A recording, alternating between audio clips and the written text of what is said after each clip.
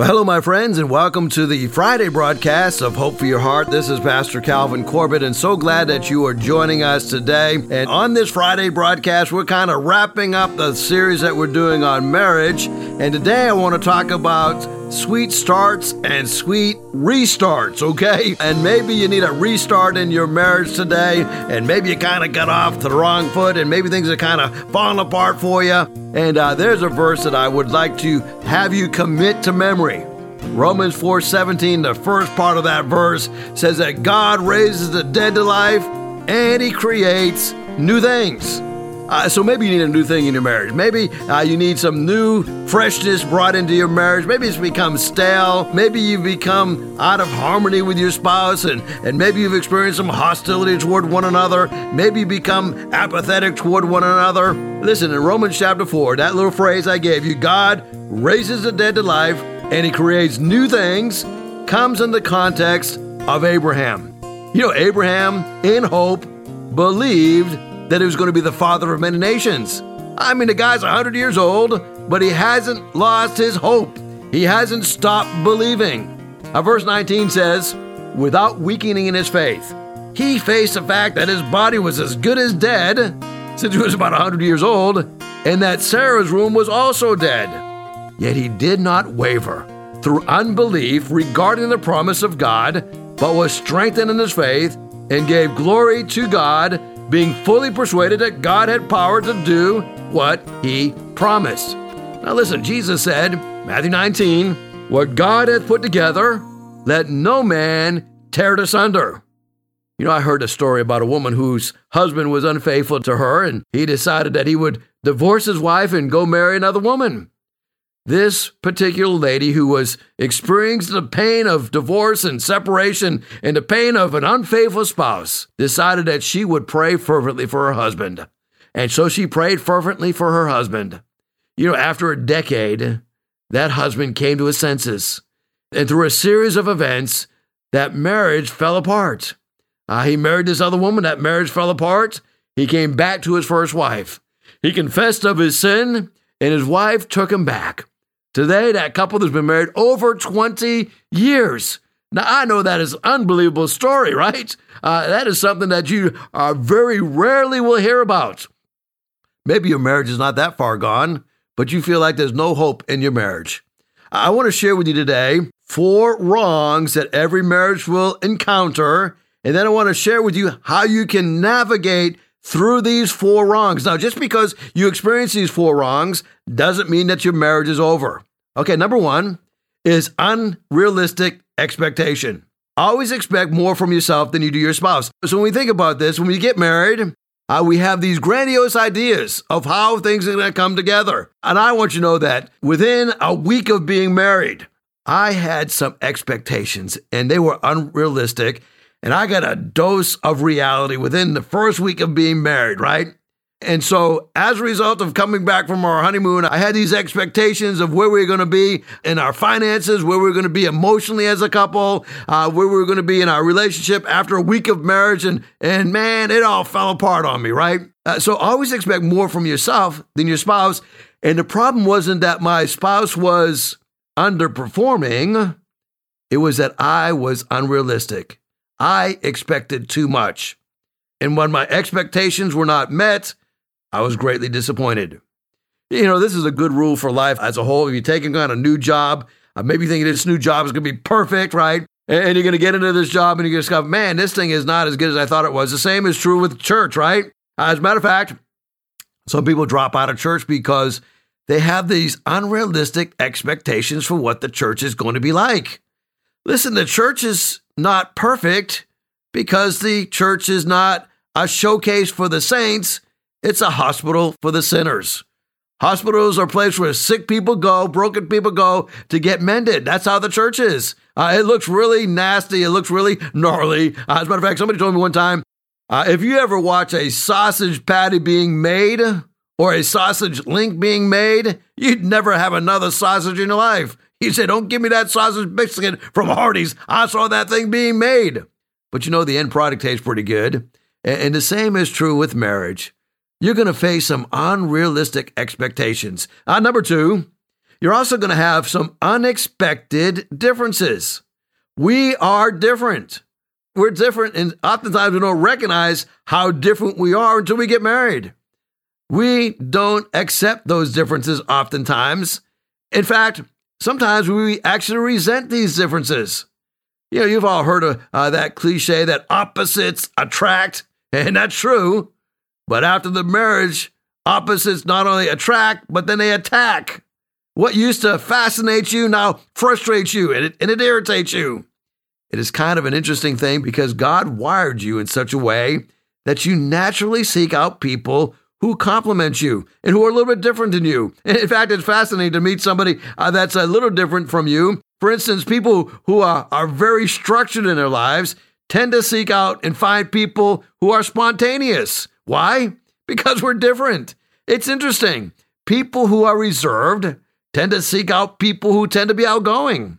There's something attractional about that. At first, we're fascinated with the opposites, but then we tend to look at these differences and we say, we can't accept it. One guy told me, I knew I was marrying Mrs. Right. I just didn't know her first name was Always. Maybe that's how you feel right now.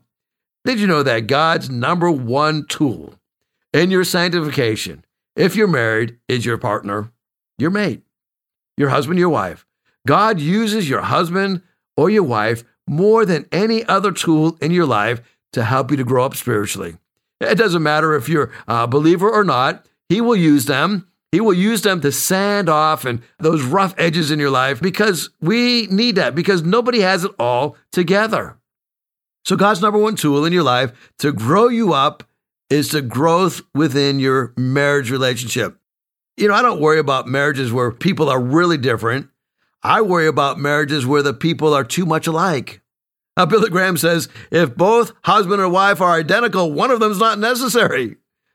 They have the same weaknesses, they have the same problems, they have the same depression, they get bored with each other. I can honestly say, I have never been bored with my wife. Frustrated, yes, never bored, because we are so different. God says, I want you to learn to accept the differences because they're intentional. They help you to grow. So we've learned so far that there's certain things that you cannot get around. You're going to encounter these four things in your marriage. Number one, unrealistic expectations. Number two, unaccepted differences. Number three, unresolved issues. You see, the worst unresolved issues aren't the ones that were created in your marriage. They're the ones that you brought into your marriage from the things you learned in your family. When you got married, you weren't a blank slate.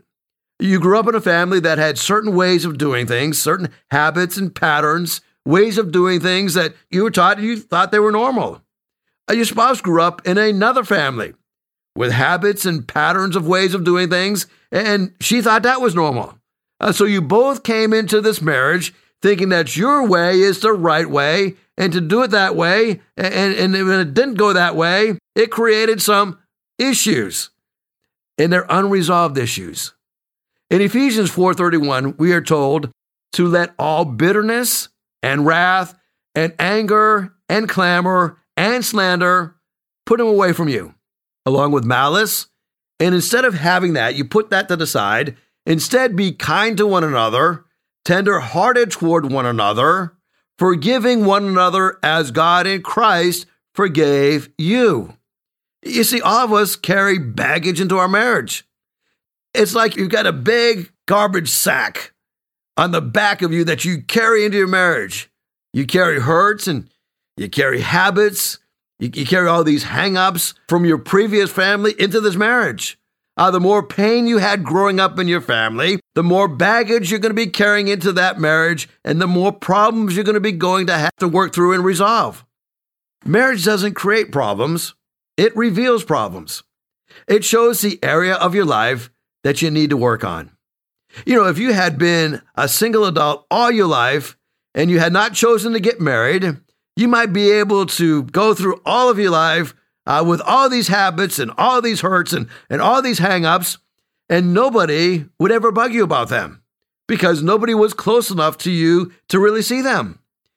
If, on the other hand, you choose to get married and then you all of a sudden let somebody into your life who's up close and personal, and they can see all of your hang-ups, and they can see all of your faults and all of your weaknesses, when they get up close and personal, they say, I see this and I can help them. So I will start a little personal improvement program for them. It's called Let's Change You. Well, you're on the other hand saying, I'm not the one who needs changing. You're a person who needs change yourself. So you get this personal improvement program from your spouse that says, let's change you. And then the sparks begin to fly because you say, oh yeah, I need to change you. You see, you brought far more flaws into your marriage than you ever realized. In many ways, your family set you up for this, both for success and for failure. In your family, you learn some great strengths, but you also learn some great weaknesses. And you bring far more weaknesses into your marriage than you do strengths. When they get in there and you start fighting over them, and some of you are still reacting to things in the past and in your present, and you're still wrestling with them, maybe your parents or one of them were over-controlling, or maybe they didn't pay enough attention to you, or maybe they didn't affirm you enough.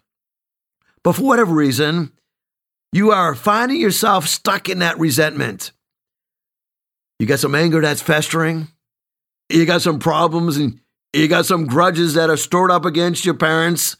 Then you come into a marriage, and anytime your spouse even remotely reminds you about the thing that you hated so much in your parents, maybe that controllingness or that domineering personality, you won't listen to them because it reminds you of 100 different things that happened in your previous family. You take it to heart. You get angry because of it. And this unresolved hurt turns into bitterness. And I want you to know that you can't get past this happening. Unresolved issues. There's a fourth thing that you can't get past. Let me review. Number one was unrealistic expectations. Number two was unaccepted differences. Number three was unresolved issues. And then number four is unforgiven of mistakes. You see, the mistakes that we make, if they aren't dealt with and they remain unforgiven, can cause barriers to build up and to move you from hostility toward apathy. The truth is that we're all imperfect people, and we tend to hurt one another, sometimes intentionally, sometimes unintentionally. We sin, we fail, we are selfish. And the truth is, you're going to be hurt in life. And the person who has the greatest potential to hurt you is always the person that you love the most. That's why forgiveness must become a daily habit in marriage. Marriage needs massive doses of forgiveness because we are imperfect. If you hold on to your hurts in your marriage, if you hold on to a mistake, if you don't let it go, if you don't forgive, then those wounds will fester and they will get worse and worse. What is the worst sin in marriage? I know what you think. It's not adultery. The worst sin in your marriage is unforgiveness. Unforgiveness is the worst sin in marriage. Why? Because it's the one that holds every other sin captive. Look what Hebrews 12 says, verse 15 to 17. Look after each other so that none of you fails to receive the grace of God. Watch out that no poisonous root of bitterness grows up and troubles you, corrupting many. So what is Paul saying? He says, look out for each other and make sure that bitterness doesn't sneak in. And how does that happen? Bitterness begins to creep in when we miss the grace of God. When we no longer respond to God's graciousness and God's forgiveness, we can't help but become a person of bitterness. He continues on in verse number 16. See to that no one is sexually immoral or godless like Esau, who for a single meal sold his inheritance rights as the oldest son. Afterwards, as you know, when he wanted to inherit this blessing, he was rejected. He could bring about no change of mind, though he sought the blessing with tears. What was he trying to do? He was trying to get past the hurt without repenting. He wanted the blessings of being past the hurt. He was looking for that blessings with tears, but he couldn't change his mind over changing his sacrifice. It's the one that won't let go. You have been forgiven by God, and God expects you to forgive others. When you hold on to that hurt, you perpetrate the pain. You don't make it better. You make it worse.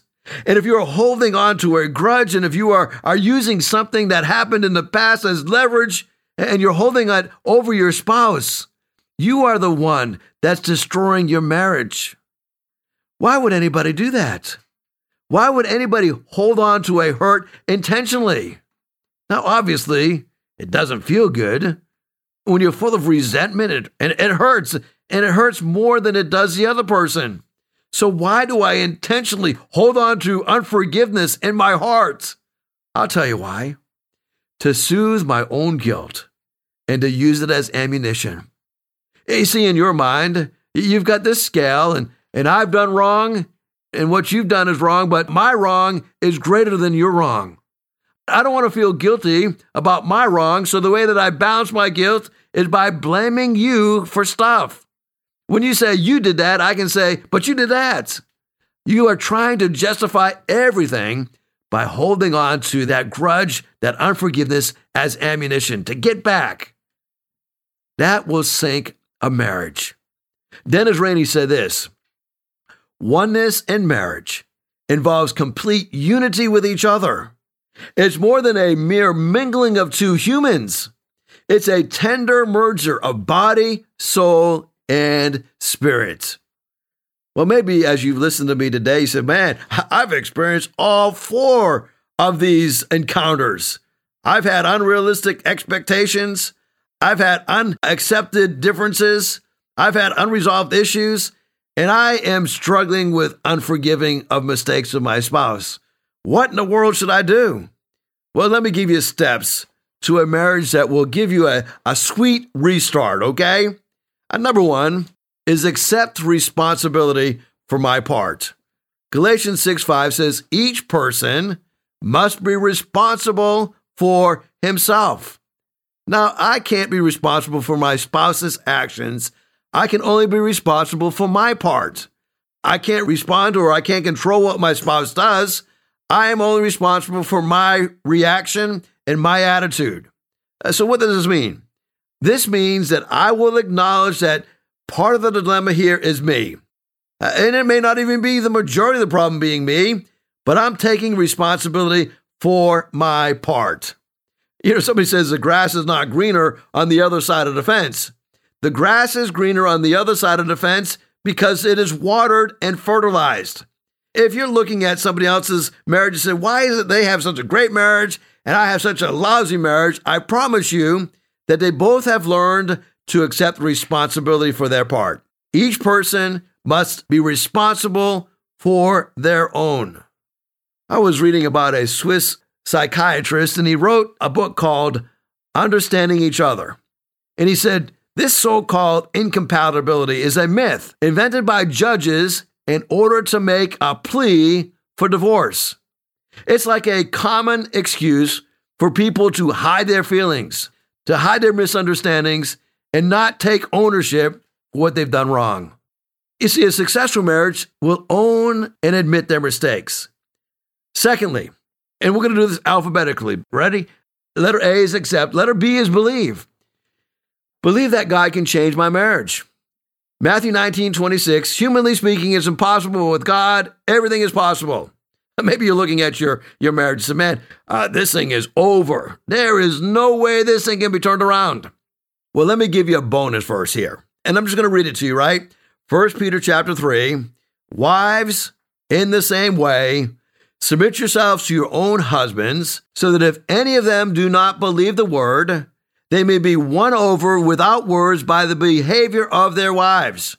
So believing that my husband can be saved, and I think the reverse is also true, believe my wife can be changed, I am going to be praying for her.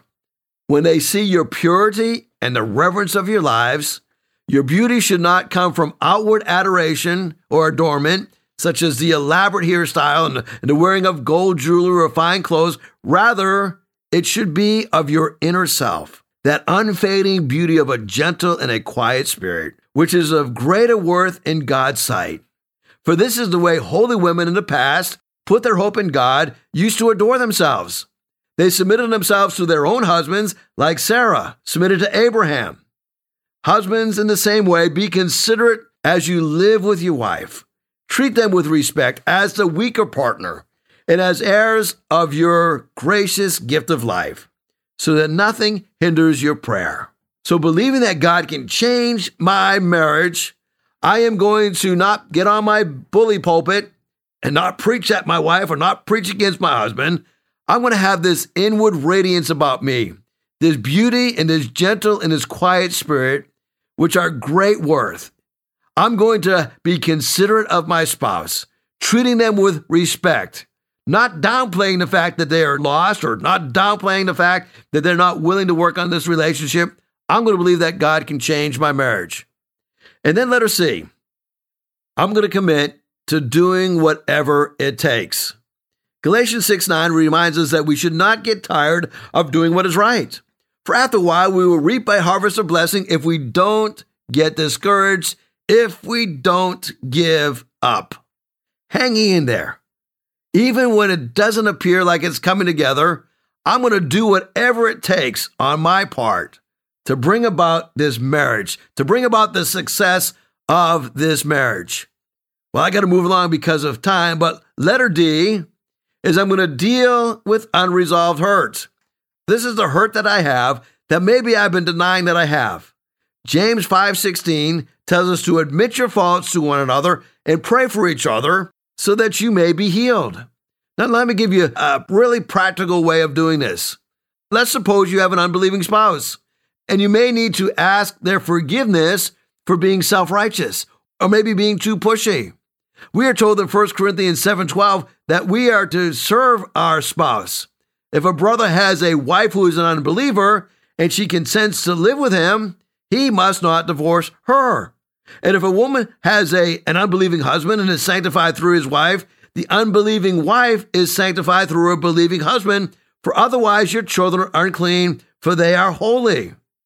Now, there's three little words we all have to learn in a relationship. And here it is. I was wrong. Now, some of you may have had an argument today with your spouse, and you're sitting here and you're thinking, why are we talking about this today? Why are we going through this again today? I want to encourage you, use those three words with your spouse. I was wrong. Recently a survey was made of 200 married adults in regards to this matter of forgiveness. The researchers were wondering how one's ability to forgive others would affect the marital satisfaction and their personal well-being. The results were astounding. This research suggests that there is a huge relationship between marriage satisfaction and forgiveness. In fact, it appears that as much as 1/3 of marriage satisfaction is related to forgiveness. So two married people who are successful in their marriage are enjoying satisfaction and intimacy and still in love with each other are just two people who have learned to be two great forgivers. Not only does the ability to forgive impact our marriage relationship, it was also significantly related to personal emotional distress. As forgiveness ability went up, individuals reported fewer symptoms of depression, anxiety, and fatigue. These results are powerful and suggest that all counselors, both secular and faith-based, should consider helping people develop the skill of forgiveness. Well, let's look at letter E. If you want to have a marriage that gets past some of these hurts, enlist help from godly people.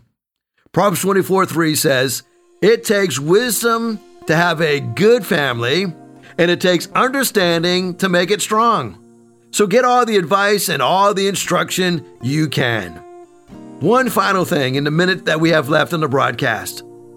Letter F, focus on Jesus.